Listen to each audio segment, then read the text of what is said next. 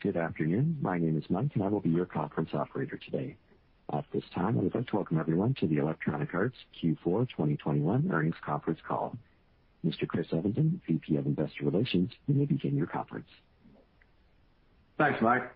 Welcome everyone to EA's fourth quarter fiscal 2021 earnings call. With me from their homes today are Andrew Wilson, our CEO, and Blake Jorgensen, our CFO and COO. Please note that our SEC filings and our earnings release are available at ir.ea.com. In addition, we've posted earnings slides to accompany our prepared remarks. Lastly, after the call, we'll post our prepared remarks and audio replay of this call, our financial model, and a transcript. Once again, I'd like to direct you to the earnings slides this quarter. They now contain the metrics and color that we've historically included in Blake's remarks. With regards to our calendar, our Q1 fiscal 2022 earnings call is scheduled for Wednesday, August 4th. And as a reminder, we post a schedule of our entire year of upcoming earnings calls on our IR website. This presentation and our comments include forward-looking statements regarding future events and the future financial performance of the company. Actual events and results may differ materially from our expectations. We refer you to our most recent Form 10-Q for a discussion of risks that could cause actual results to differ materially from those discussed today. Electronic Arts makes these statements as of today, May 11, 2021, and disclaims any duty to update them. During this call, the financial metrics, with the exception of free cash flow, will be presented on a GAAP basis. All comparisons made in the course of this call are against the same period in the prior year, unless otherwise stated. Now, I'll turn the call over to Andrew. Thanks, Chris. I hope this finds all of you staying healthy and well. I want to start today by saying welcome to our newest teammates from Codemasters, Glu Mobile, and Metalhead Software. We're very excited to have added these incredibly talented teams to the EA family, and we're looking forward to creating some amazing new experiences together. FY21 was a record year for Electronic Arts. Engagement in our games continues to expand worldwide, leading industry transformation and fueling demand from a new generation of players that will continue for years to come. We delivered 13 new games in FY21 and welcomed more than 42 million new players to our network of more than 500 million unique accounts. The tremendous engagement across our leading live services is a powerful demonstration of how players are coming together and forming social networks through our experiences. We drove net bookings growth of more than $600 million above our original guidance for the fiscal year and achieved bottom-line results significantly ahead of our expectations. Our teams continue to deliver for our players despite the challenges of the pandemic, and our execution of long-term strategies to create exceptional, high-quality experiences, drive growth through our leading live services, and expand our reach to more players are continuing to build strength in our business.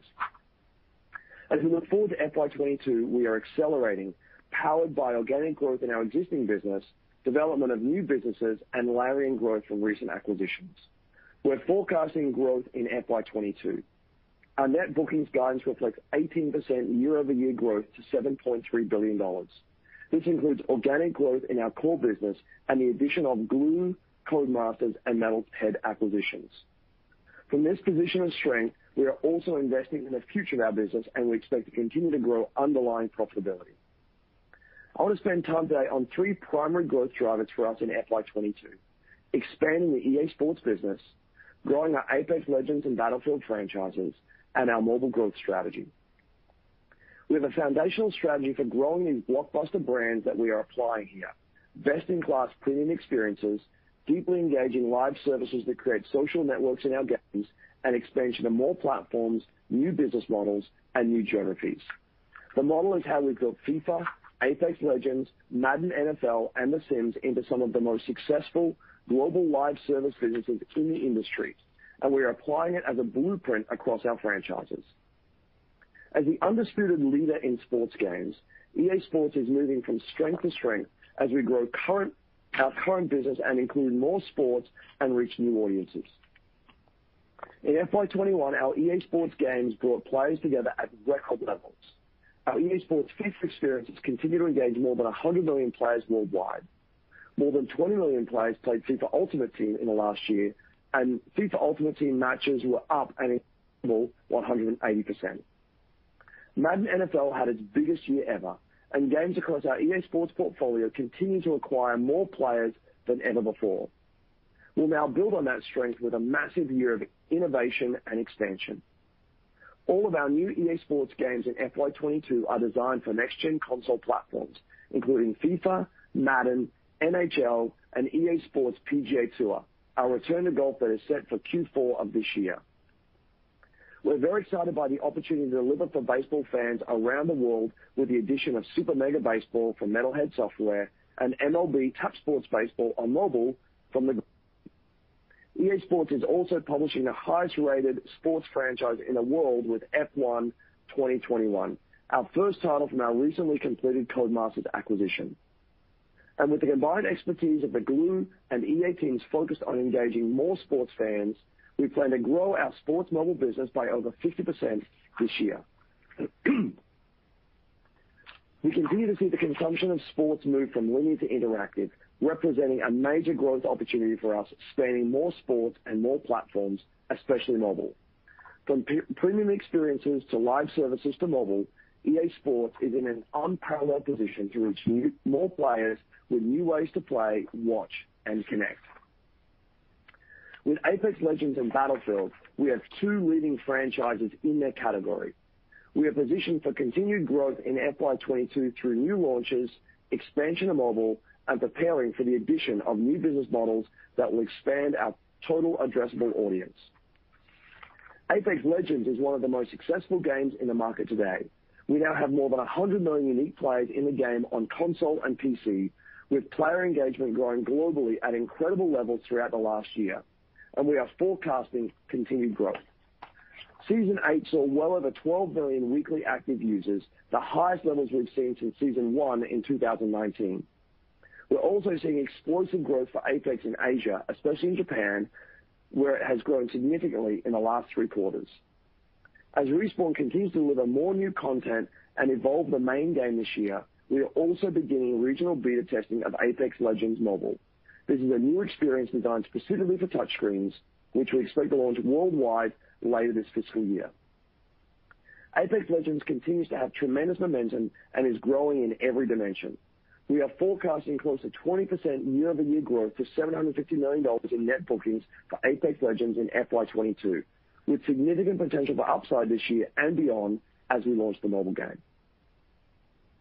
We are realizing the next phase of growth in our vision for Battlefield with 2 new experiences launching in FY22. 3 world-class studios, DICE Stockholm, Criterion, and DICE LA, and our technology team in Gothenburg now form our largest ever Battlefield development team. They are working in lockstep to deliver the definitive next-gen experience for Battlefield fans. The game has everything fans love about Battlefield: epic scale, all-out warfare, unexpected moments, and game-changing destruction. And it takes it all to the next level through the power of next-gen consoles and PCs. We're excited to reveal the game to fans next month and share a lot more about the game throughout the summer. We also have a Battlefield game for mobile platforms in development and Industrial Toys, in close partnership with DICE. Built from the ground up for mobile, the game is going into early testing now, and we're looking forward to players around the world getting their hands on this innovative Battlefield experience later in FY22. As I mentioned before, our strategy is to grow Battlefield as we have with our other blockbuster franchises like FIFA and Apex. Best-in-class gameplay, deeply engaging live service, a new mobile experience, and more ways to play that we'll introduce to reach more players all over the world. Throughout FY22, we will continue transforming mobile into a growth center for our business. With the recent reorganization and hiring of new leadership and talent into our EA Mobile teams, we are in position to maximize our leading mobile live services, including Star Wars Galaxy of Heroes, The Sims, and Real Racing, by growing player acquisition, deepening engagement and player investment, and driving new opportunities in non-Western markets. We will grow in sports mobile with innovation in our leading franchises, including FIFA, Madden, and UFC, as well as the addition of MLB Tap Sports Baseball to our mobile sports portfolio. We expect our 2 biggest shooter franchises to launch on mobile for the first time in FY22, which is another demonstration of our multi-platform strategy for leading global franchises. With the addition of Glu laid into our EA Mobile growth plans, we expect to more than double our mobile business to $2 billion in annual net bookings within the next 3 years. We have a year of strong growth ahead in FY22, and we see many more opportunities as we continue to lead in the expansion and transformation of the industry. We have a very clear long-term growth strategy for our biggest blockbuster franchises. This is the foundation of our business, and you're seeing us grow all major platforms and business models. We're thrilled to have the teams from Codemasters, Glu, and Metalhead join the Electronic family, and together we expect to develop many games and experiences that will delight our growing player base and be catalysts for growth in the years to come. We have a deep pipeline of new content, including new franchises and new IP, deeper focus on mobile games and experiences that will lean into user-generated content. We're also continuing to invest in opportunities where we have differentiated ability to reach and engage more players, including our growing subscription service and our esports content and competitions that will expand in scope this year.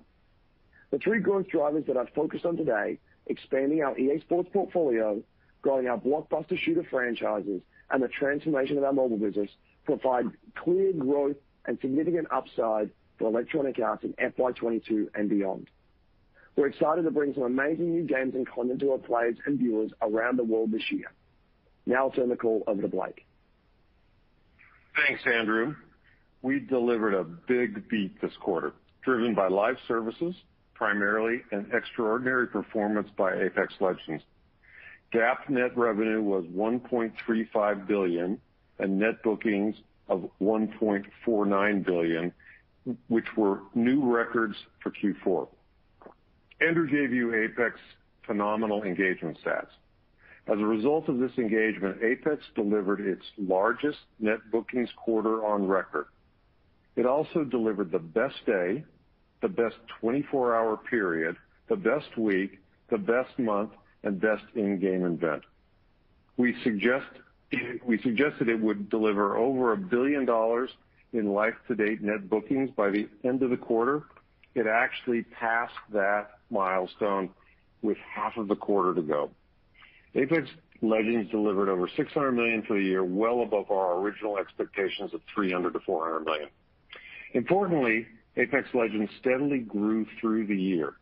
While Apex surely benefited from a stay-at-home tailwind, the upwards trajectory is driven by the game teams and the content they are delivering. This strength is structural. To the point, Season 8 was the first season built by a new content team we put together in Vancouver, proving our ability to scale resources on our fastest-growing franchise. Our 2 major shooter franchises, Apex Legends and Battlefield, and our ongoing strength in Ultimate Team provides a tremendous foundation for growth in FY22. The addition of Glu and Codemasters accelerates this to 18% revenue growth year on year. I'll go through the details of our guidance in a moment. First, though, I thought I'd start with a quick look at what we achieved in fiscal 2021. We closed out the year with $5.63 billion in net revenue. We delivered net bookings of $6.19 billion, the highest in our history, and about $640 million above our original expectations. Underlying profit was also an all-time record, as was full-year operating cash flow of $1.93 billion. Of that $6.19 billion in net bookings, $4.6 billion was live services. There couldn't be more dramatic illustration of the way the business has evolved, with our focus on engagement and ongoing entertainment now generating 3/4 of our net bookings. To give some perspective, that $4.6 billion is equivalent to the sale of around 130 million copies of console games. Digital represents 62% of our full game units sold in fiscal 2021 for consoles, up 13 percentage points from last year. Turning to Q4 specifically, the beat was driven by live services, primarily Apex Legends and FIFA Ultimate Team. Mobile also beat our expectations, driven by outperformance from Star Wars Galaxy of Heroes and SimCity BuildIt. Operating expenses came in slightly above our expectations for the quarter driven by acquisition-related expenses. Now turning to guidance. We expect fiscal 2022 GAAP revenue to be $6.8 billion, cost of revenue to be $1.828 billion, and earnings per share of $1.34. Remember that this EPS calculation does not factor in future buybacks under our 2-year, $2.6 billion share repurchase program. We expect operating cash flows of $1.75 billion and capital expenditures to be around $250 million, which would deliver free cash flow of around $1.5 billion. Cash flow is down year-on-year, primarily due to tax integration costs associated with the acquisitions. The level of these costs reflect the strength of the IP Glu and Codemasters have developed and bring to EA. CapEx is up temporarily with office build-outs in Bucharest, Los Angeles, Orlando, and the United Kingdom. See our earnings slides and press release for further cash flow information. We expect fiscal 2022 net bookings to be $7.3 billion, up about 18% over fiscal 2021. We expect to continue to drive strong organic growth in Apex Legends in fiscal 2022 and expand the franchise to new platforms with the launch of Apex Mobile in the back half of the year. In sports, we expect FIFA and Madden to be strong, and we're launching a new PGA Tour golf game. F1 2021, developed by Codemasters, and which now sits under the EA Sports banner as well, will launch on July 16th. And of course, rounding out the year for our shooter franchises is the launch of Battlefield in the holiday season. Because this is the first time we're forecasting Glu and Codemasters, we took a very conservative posture on net bookings from those businesses. In addition, we're not yet modeling any synergies from the two acquisitions. For fiscal 2022, we've assumed simple addition of their existing businesses into EA. Revenue and synergies will come further out as we compete with Glu's mobile expertise to build out a suite of new casual mobile games, leverage our sports know-how with Codemasters' F1 franchise and others, and implement a holistic strategy for racing games. Meanwhile, OpEx this year will be impacted by some one-time costs associated with the acquisitions. We're also leaning heavily into our biggest franchises with increased R&D investments and marketing ahead of key launches of Battlefield and Apex Mobile. We expect these near-term investments to pay off in years to come. For the quarter, we now expect GAAP net revenue of $1.475 billion, cost of revenue to be $287 million, and operating expenses of $955 million. This results in an earnings per share of 24 cents for the first quarter. We anticipate net bookings for the first quarter to be $1.25 billion. We expect Apex Legends momentum will carry through to fiscal 2022. Seen of the game already, we believe our financial model of Battlefield may be conservative, and we're looking forward to player reaction when we reveal this game next month. In addition, we're very excited for the franchise as a whole as we add new platforms and business models. We expect strong organic growth this year, growth that is further accelerated by the addition of talented teams like Codemasters and Glu and Metalhead. It is an exciting time for Electronic Arts. Now I'll hand it back to Andrew. Thanks, Blake. As we wrap up our remarks here, I want to share a heartfelt congratulations to Respawn Entertainment. The team achieved another amazing milestone last month when they received the gaming industry's first Academy Award for co-producing the documentary short subject Colette, which was released within the Medal of Honor Above and Beyond VR experience. Congratulations to Vince, Dusty, Peter, and the entire team. It is a truly outstanding achievement and such an incredible recognition of the creativity and passion for groundbreaking work that all of our teams put into our games. Games are bringing joy to more players around the world than ever before, and our experiences are bringing hundreds of millions of players together. Our business has never been stronger. We have clear growth drivers accelerating our trajectory in FY22, and our acquisitions are new catalysts for growth. As we continue building blockbuster franchises with best-in-class live services that reach and connect players on more platforms and in more geographies around the world, we see significant upside for Electronic Arts this year and in the years to come. Thank you to our teams for their incredible work delivering for our players every day. Now, Blake and I are here for your questions. At this time, I'd like to inform everyone, in order to ask a question, press *1 on your telephone. To withdraw your question, press the pound key. We'll pause for a moment to compile the Q&A roster. Your first question comes from Colin Sebastian from Baird. Great. Thanks. Good afternoon, everyone. First off, Blake, it looks like services on console and PC increased almost 40% in fiscal Q4, if I have the apples-to-apples numbers there right. So curious how you expect that portion of the business to track in Q1 and in the next fiscal year.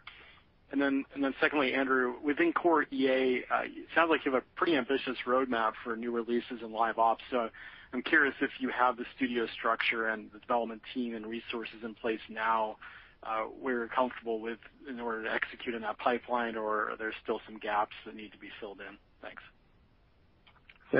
Thanks, Colin. It's Blake. We've seen across the board live services increases. Clearly, Apex has driven a huge change in that business. It's up dramatically year over year. In the fourth quarter alone, year over year, it's up 145%. And the way we've done that, as you know, is continue to add amazing content, amazing characters, amazing things for people to play, and it's engaging more and more people all the time. While COVID, as horrible as it has been, brought a lot of people into gaming.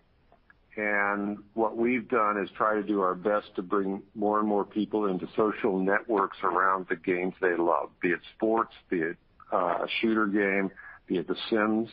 And that's what we've been able to leverage over time. And those people stay in those social networks because they enjoy the game and enjoy the people they're playing with. And so we see across all of our live services, Ultimate Team, Apex, The Sims, all of our mobile games, that has helped us get the confidence that we could give the guidance that we just provided for next year. And I think you're going to continue to see that as a huge part of our business. It's going to be a huge part of the industry's business, as we've already seen. But it will continue on for us, and we'll continue to add to that with new content, new ways to play, new opportunities for people to deeply get connected with other people that like what they like to do. And on the second question, great question. We feel really good about our studio organization. As you heard in the prepared remarks and you've heard me talk about before, over the last year, we really reorganized our mobile group. We brought in new leadership both at the very top of the organization and throughout the organization who really bring great mobile expertise and experience and knowledge and know-how. And, of course, bringing in Glu Mobile to that group puts us in a really, really strong position for an increased focus on mobile where we see tremendous growth opportunity. Across the rest of our studio structure, I also feel really, really good about our leadership and all of our creative talent there. Again, we brought in Codemasters, which are some of the leading racing developers in the world, and you'll see more from us around our holistic racing strategy. But F1 is already looking really, really strong for this year. And we've been recruiting over the last 12 to 18 months some amazing industry-leading talent. Some of those have been announced, some haven't been announced yet, but we have a very ambitious growth plan ahead, and we feel really good about the structure we have in place. Of course, we'll always be tuning and balancing that over time, but I feel blessed and lucky to have the creative leadership and the creative talent that we do to achieve the things that we have planned. All right, thanks, guys.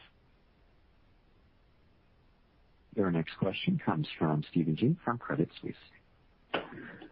Okay, thank you. So Andrew, Blake, I think investors have been waiting for the audience unlock from mobile for some time now, particularly as it comes to your larger franchises. So, can you talk about the initial integration plans with the good folks at Glu and, what that might look like from a franchise by franchise standpoint? So, what are the opportunities to get you to 1 + 1 to be more than 2 so that, Blake, you're forecasting, guidance parameters that's going to be greater than just the straightforward addition of these onto EA's existing results? Thanks.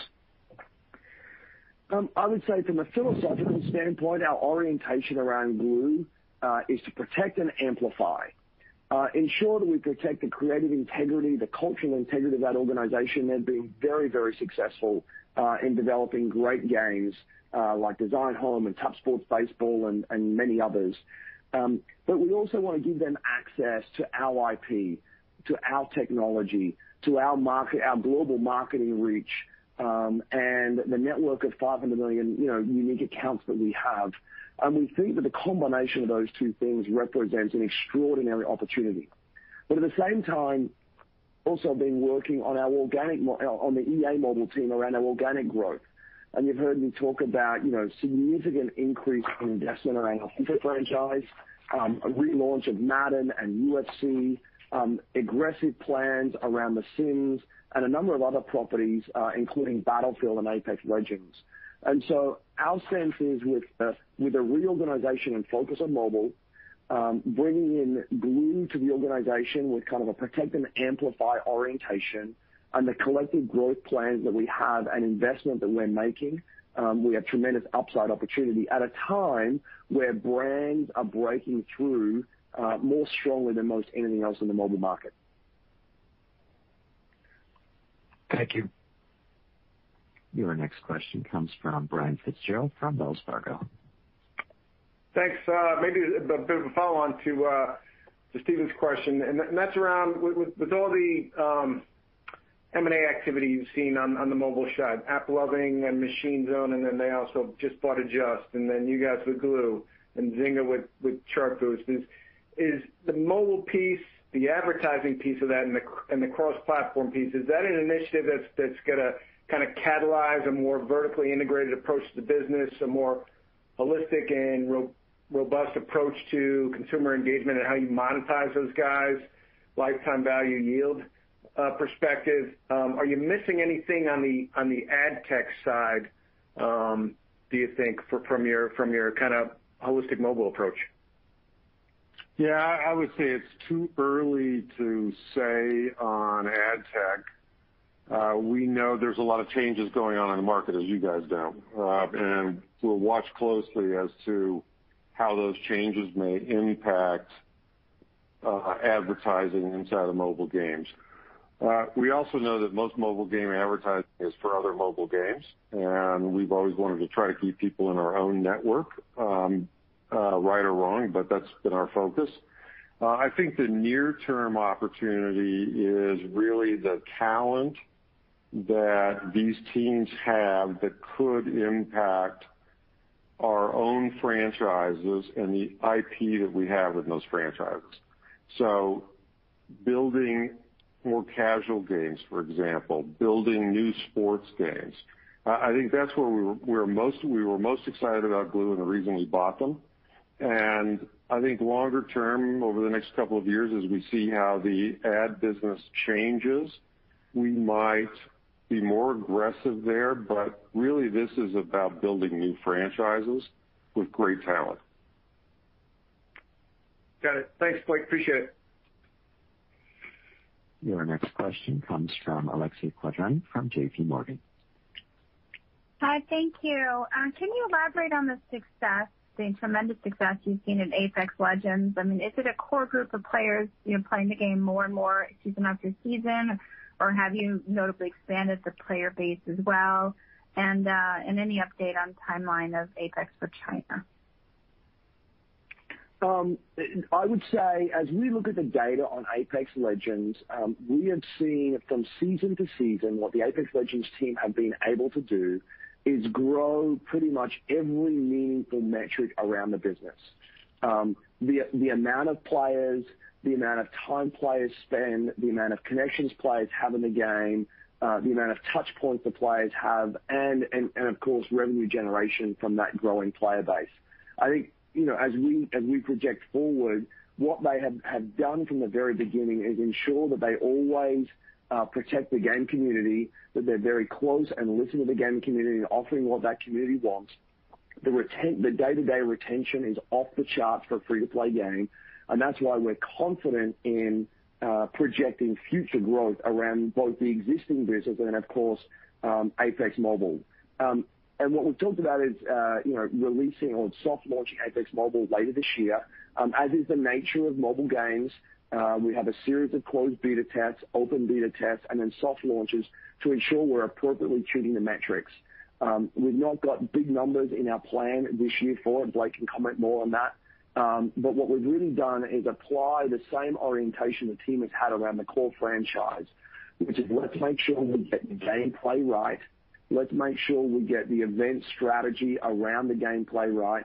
And let's make sure we're listening to players and delivering on what players want out of that experience. That has grown every meaningful metric of Apex Legends every single season since launch, and our expectation is that we'll also be able to grow that in the same way in mobile. Yeah, and we've put, as I think Andrew mentioned in his prepared remarks, we put relatively little revenue in for Apex Mobile in this coming year because you don't know exactly when you will release a mobile game. You want to make sure you test it, tune it, and then release it at the right time, and that's globally, including China. We believe there are some huge markets for Apex Mobile. As Andrew also mentioned, Japan is one of our largest markets for the console and PC game, and the Switch game. And so we believe it'll be a huge market for mobile. So we'll prioritize some of those markets, but we also know people love the game all around the world. So more to come on that. I would just trust that we have not put a large number in our forecast for Apex Mobile yet because of some of those unknowns. Thank you. Your next question comes from Mike Ng from Goldman. Hi, thank you very much for the question. I was just wondering if you could elaborate a little bit on the comment about how the new EA Sports are designed for next gen. What does that enable from a pricing perspective? And then separately, I think you made similar comments around Battlefield as well. For Battlefield specifically, will that be available for both current gen and next gen? Thank you. So Battlefield will be available for both current gen and next gen, as well as sports titles. The reference specifically from our prepared remarks was around the nature of gameplay, what we can do with fidelity of the game, what we can do with physics, artificial intelligence, and the immersive nature of the game. And in the case of Battlefield, what we can do with respect to the amount of players that we can have in the game and the nature of destruction and those only in Battlefield moments that are truly next-gen opportunities that we're able to do in the context of our next-gen franchises because of the increased processing power and memory and output of the new consoles. We're really excited about what that means for our products.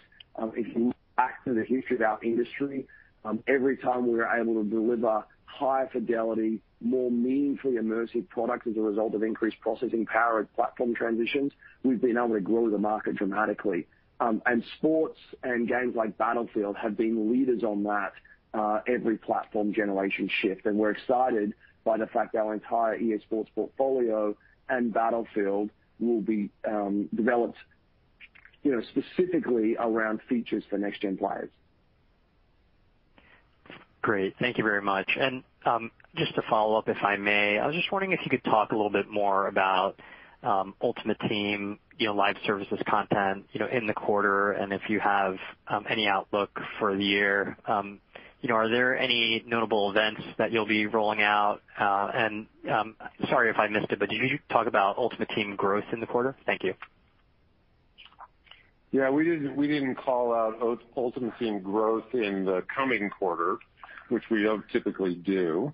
We just talked about Ultimate Team growth in last quarter, which year-over-year it was up 30%. The team has done an amazing job across all sports to find ways to continue to innovate and add new events. And that's what's always brings people in to Ultimate Team and drives people to play Ultimate Team.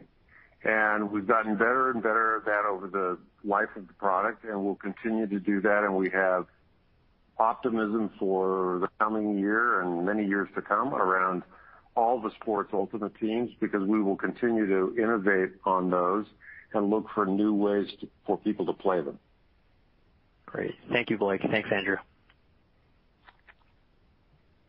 And as a reminder, to ask a question, press *1 on your telephone. Your next question comes from Mario Lu from Barclays. Great. Thanks for taking the questions. I have one on Apex and one on Battlefield. So the first one on Apex, I know it's only been a week since it launched, but can you comment on how the second permanent mode, Arena, is performing versus your expectations? And do you expect this mode to kind of bring in more new players or just increasing the engagement of existing? It's still too early to tell in terms of macro numbers, other than the demand was pretty incredible first weekend out, to the point where we had a few stability issues with the community. We were able to resolve those very quickly. Just the nature of demand was so extraordinary. In terms of, do we expect that just to engage more existing players or bring in new players, I think we believe both of those things will happen. What you've seen from the Apex team each and every season, whether it's launching new maps, new characters, or new modalities of play, every season has grown both players and the engagement of the existing player base, and the player investment that comes from those two things. And so, it's still early to tell, other than to say, Season 8 was the biggest season since Season 1 in 2019, and Season 9, as of right now, looks like it will be bigger than Season 8, meaningfully so, and we're very excited about what these new modes will do, and you should expect, many more new modes from Apex, over the coming years. Great, thanks. And then the one on Battlefield, the new mobile title that's coming in late fiscal 22, I believe it's developed by Industrial Toys.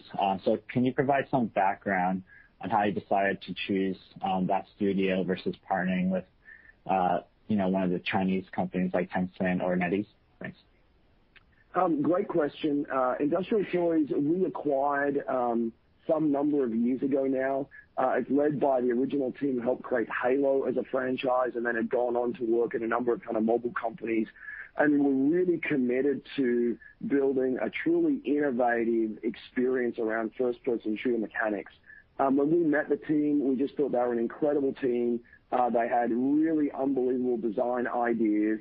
And when we talked with them about the opportunity to work on Battlefield, they were as excited as we were. And so we brought that team to the company a while ago now. They've been working over a number of years through a number of cycles, and we've got to a place where we're really, really excited about the mechanic.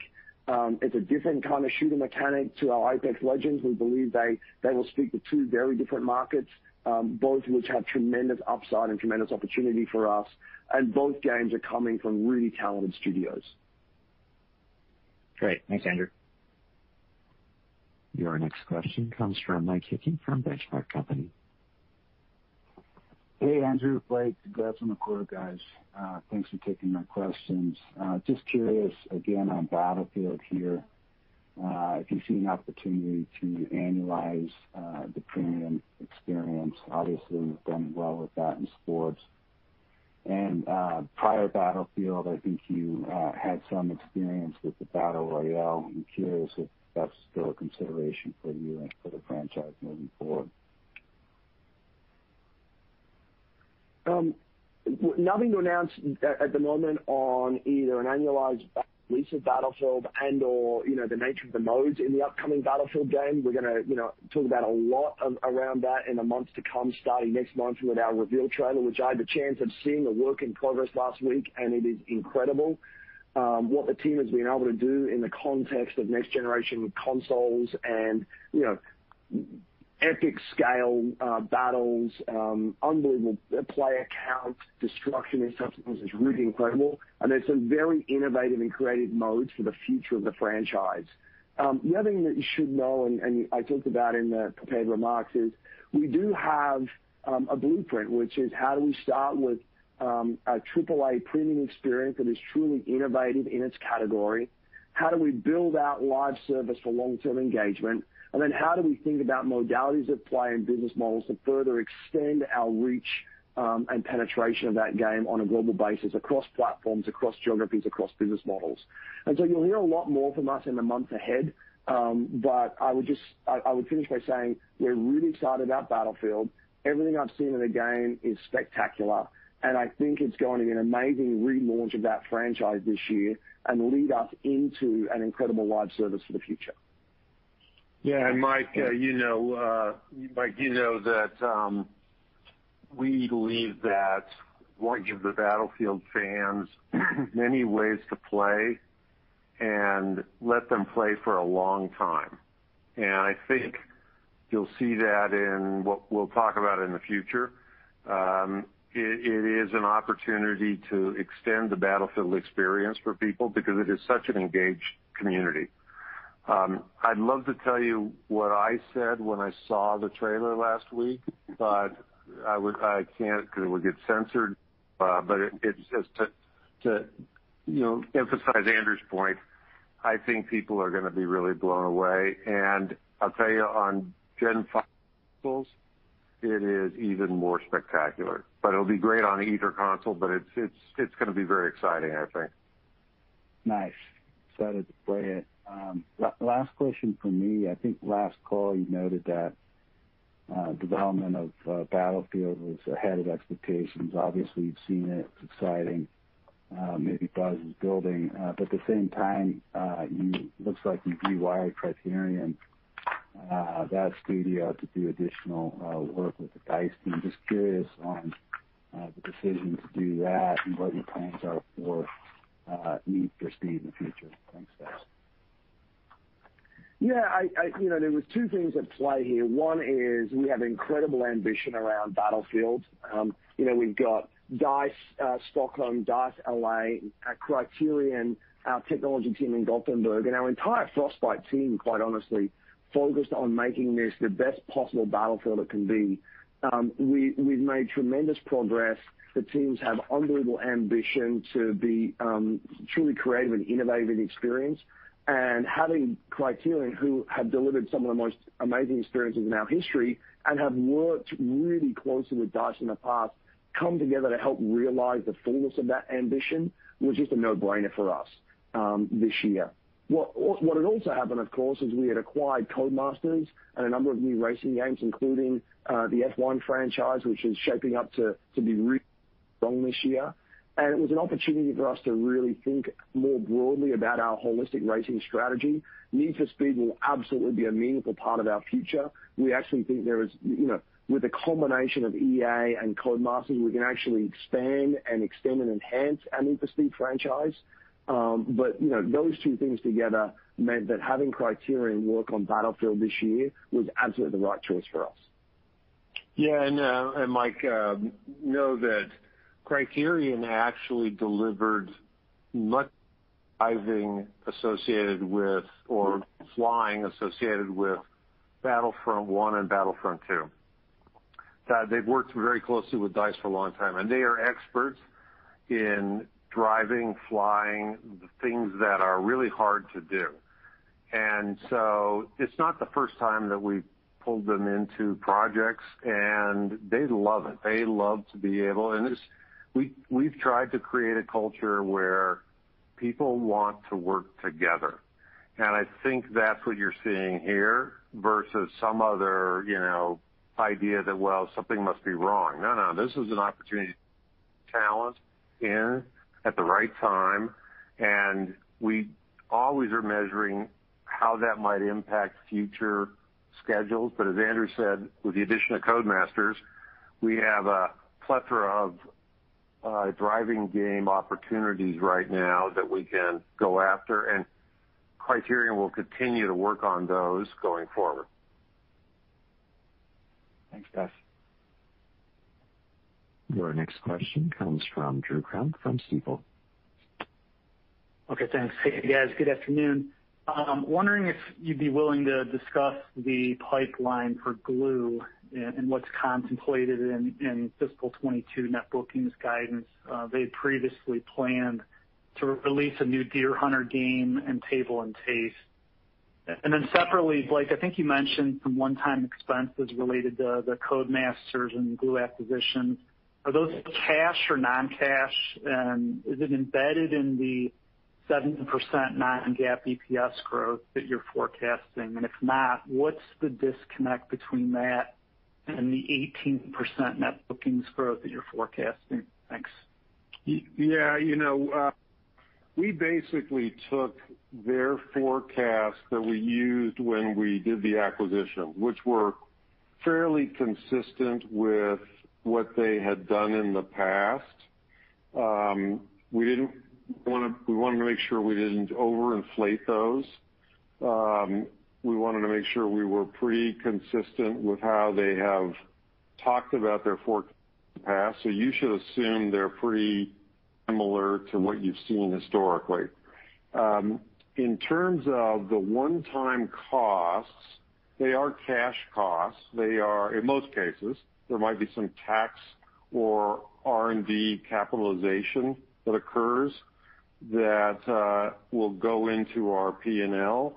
But at the end of the day, the core costs in OpEx are things like deal fees, legal fees, closing fees, integration fees, and those impact mainly the first quarter and not the full year.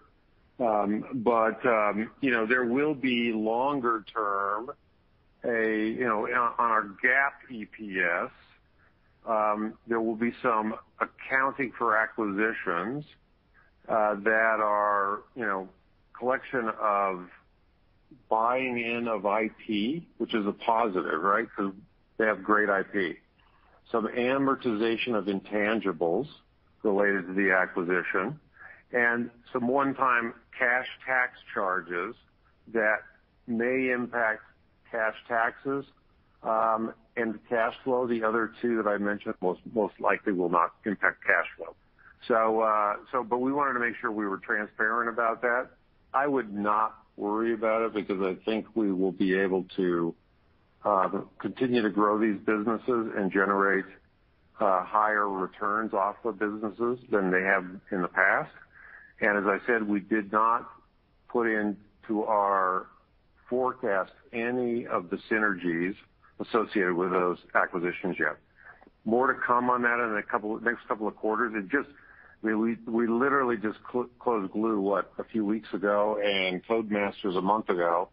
So we're just getting to a point where we truly understand what the integrations are going to look like, what the cash and non-cash charges will look like. We'll keep everyone informed. I would say it is not a big swing in the year on a non-GAAP side. It's only a swing on a GAAP EPS side just because of the way the accounting works for acquisition. Okay. Thanks, Blake. Your next question comes from Andrew Uerkwitz from Jefferies. Hey, thanks, gentlemen. Just two quick ones. The first one, how should we read into EA Play moving into July from June? Lots of reasons why that could be moved back. Just curious how you're thinking about that and the future of marketing for your titles. And then secondly, it sounds like Battlefield and your future sports franchise are really trying to take advantage of next-gen consoles. How should we think about, obviously, some games that have tried doing that struggled on previous consoles for being too ambitious. How should we think about those titles relative to the two different generations of consoles? Thanks, guys. Yeah, on EA Play, I think that, typically E3 governed the key promotional time frame, across most of the industry happened in June. Given, COVID and virtual marketing and the nature of these things, I think we've been able to kind of think about what's the most appropriate timeline for us. And given the launch schedule of our games, we feel like July is the right time frame for that. But what I'd also say is, as we talked about, you'll hear a lot from us in June, and we'll kind of ramp up to that July. So it's not like you won't hear anything from us until July. The July timeframe is just optimally timed for our title launches. Better suits us. We've showed up in June in the past because the whole industry has at that time. But with the world that we live in now, we have greater flexibility to do what's more relevant for our business. With respect to current generation versus next generation titles, or maybe we should say current generation versus past generation platform titles, this is we have done exceptionally well for decades. I had the great fortune of growing up in this company and building games on multiple generations. And I think when you think about our infrastructure around our Frostbite team, our digital services teams, and our game teams who have unbelievable experience getting the very best out of the past generation consoles to ensure that even as we move to the next generation, we're getting more and more out of the old generation platforms, and so those games are going to look great. When we think about new platform generations, again, with the advances that we make in Frostbite, with the advances that we make in our digital ecosystem, and with the advances that we're making at a feature design level with the new unlocks that come from Power, the games on next generation consoles are going to be extraordinary. Remember, we've already launched FIFA and Madden on those platforms, and so we'll be going into year 2 of those, and we gain a lot of learning with our other franchises as we move into the second year of the platform. Awesome. Thank you. The only other thing I would add to that is, remember, if our business is approaching 70+% live services, what is critical is getting people into a franchise. Because once they're in a franchise, they're in a social network with other people that love the same thing they do, and that means they'll engage in a live service, which means they're going to stay longer, they may spend, but most importantly, it becomes something that they do for a long time because it is that network that holds them together. If you love football, you want to engage in football with all the people that love the same thing you do, the same team, the same league, whatever it might be. So part of the logic around building out the subscription platform on multiple vehicles is making sure we're continuing to bring people into live services, which we know people will love over time to play.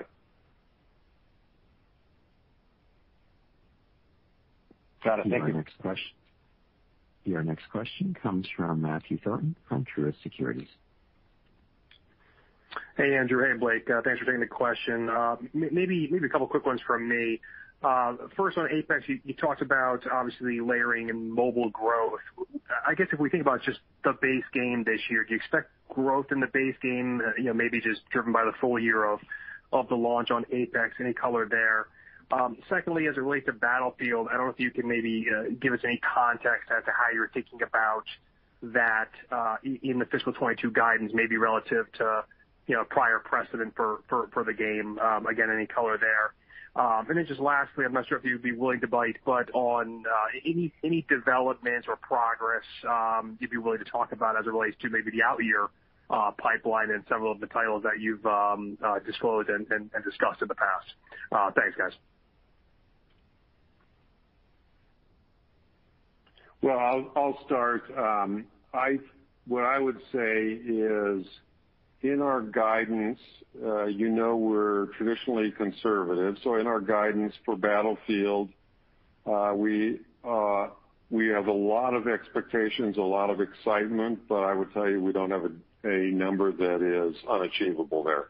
I think we clearly can achieve it, and we hope to exceed it because we know that the Battlefield title is going to be very strong. Apex, we've seen growth year or quarter over quarter, basically since it started, and we have high confidence that the team can continue to do that even before the mobile product comes out, and mobile obviously will accelerate that. And I think, as we said earlier, we don't have a giant number in there for mobile this year because it's hard to predict exactly when it goes live and monetizes. So I think, if you look at our forecast, it's a large forecast, probably the biggest that we've ever done. But I would say there's still conservatism in that forecast around both mobile, Battlefield, and other titles where we are all focused on trying to grow them. I can't remember what your third question was, so apologize. It was around out-year content, and would we buy that? What I would offer is, I think that what we talked about earlier was we have been recruiting amazing talent into the organization from across the industry. We feel really, really good about our bench strength, both in the context of mobile and the context of our HD organization. And you've also seen us, growing in really good ways in Asia. We've talked about a college football game. We've talked about a skate game. We've talked about a new game from Motive. We've talked about new packs. We've talked about a number of new FIFA titles from our mobile group and new mobile titles in Asia. I would tell you that we still feel really good and really strong about all of those. They're tracking as we believe they had, including a new title coming out of BioWare. So nothing new to give you beyond that, other than we still feel very confident in our out-year portfolio. And we also have some other things that we're kind of incubating that we think will further add to them in the years to come.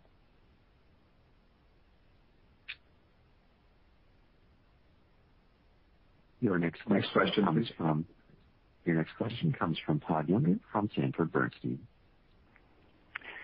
Hi, thanks. Good afternoon. Appreciate you squeezing me in here at the end, which is perfect for this question. I think I guess I'm struck, having been sitting here listening, that the issue of how consumers will behave as we move through this next year and beyond has barely been discussed, especially given the fact that you're in a position on the calendar where you're giving us, thank you, for a year forward. So I guess I just wanted to visit that briefly, and just given everything you've observed and learned during this, do you want to just share with us what your underlying assumptions are in your guidance for however consumers are going to change their lives as we move through this? And have you basically concluded that it doesn't matter that much to your own success?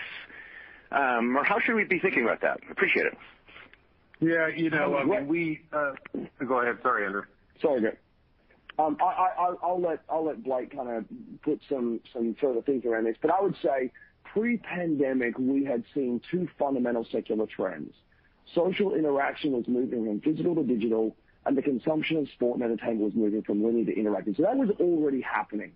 What happened through COVID was those two secular trends were accelerated exponentially. And we saw that almost all interaction happened digitally, and almost all consumption of sport and much of entertainment was done through interactive forms versus linear forms. As we project forward, we don't see that going backwards in any meaningful way. In fact, we think it will continue to grow stronger as we've really established social networks inside of our games and inside of our network. And we're really offering players a more intimate way to connect with the sports and leagues and teams and entertainment content they love. So as we think about the growth of our business, we don't think anything ever goes back to where it was before. We think this growth continues. There will, of course, be some changes as various parts of the world move through the post-pandemic stages. But this notion of social interaction moving from physical to digital and the consumption of sport and entertainment moving from linear to interactive, we don't think that goes back, and we think that underpins and it's foundational to the ongoing strength of our business going forward. Yeah, I just add to that. We obviously know that our Q1 last year was extremely strong because that was when everyone essentially went home and many people even didn't work, right? So clearly we benefited from that. But if you look at Q2 through Q4 of last year, what you saw is still strength, not strength of Q1, but still strength every quarter. Beating guidance every quarter, unbelievable strength across Ultimate Team, Apex, and others. And to Andrew's point, we were able to steer people into games and social networks that were very for them, and they stayed around. And we're seeing that trend going forward. And even if we all go back to maybe someday normal life, which we all hope, we believe we've brought a lot of new people into games and into social networks that they want to be in and they enjoy being in and will continue to play in. So, no one quite knows how to predict COVID going forward, but we're very confident that we have done something that we never anticipated at the start of last year, but it has worked to our advantage to bring people into games that they love and networks that they love, and we think that'll help us long term. So with that, I think that was our last question. We appreciate everybody's constant attention and help, and look forward to seeing people hopefully in person one day, but if not, by Zoom. So thank you for everybody taking the time today. Thank you all. This concludes today's conference call. Thank you for participating. You may now disconnect.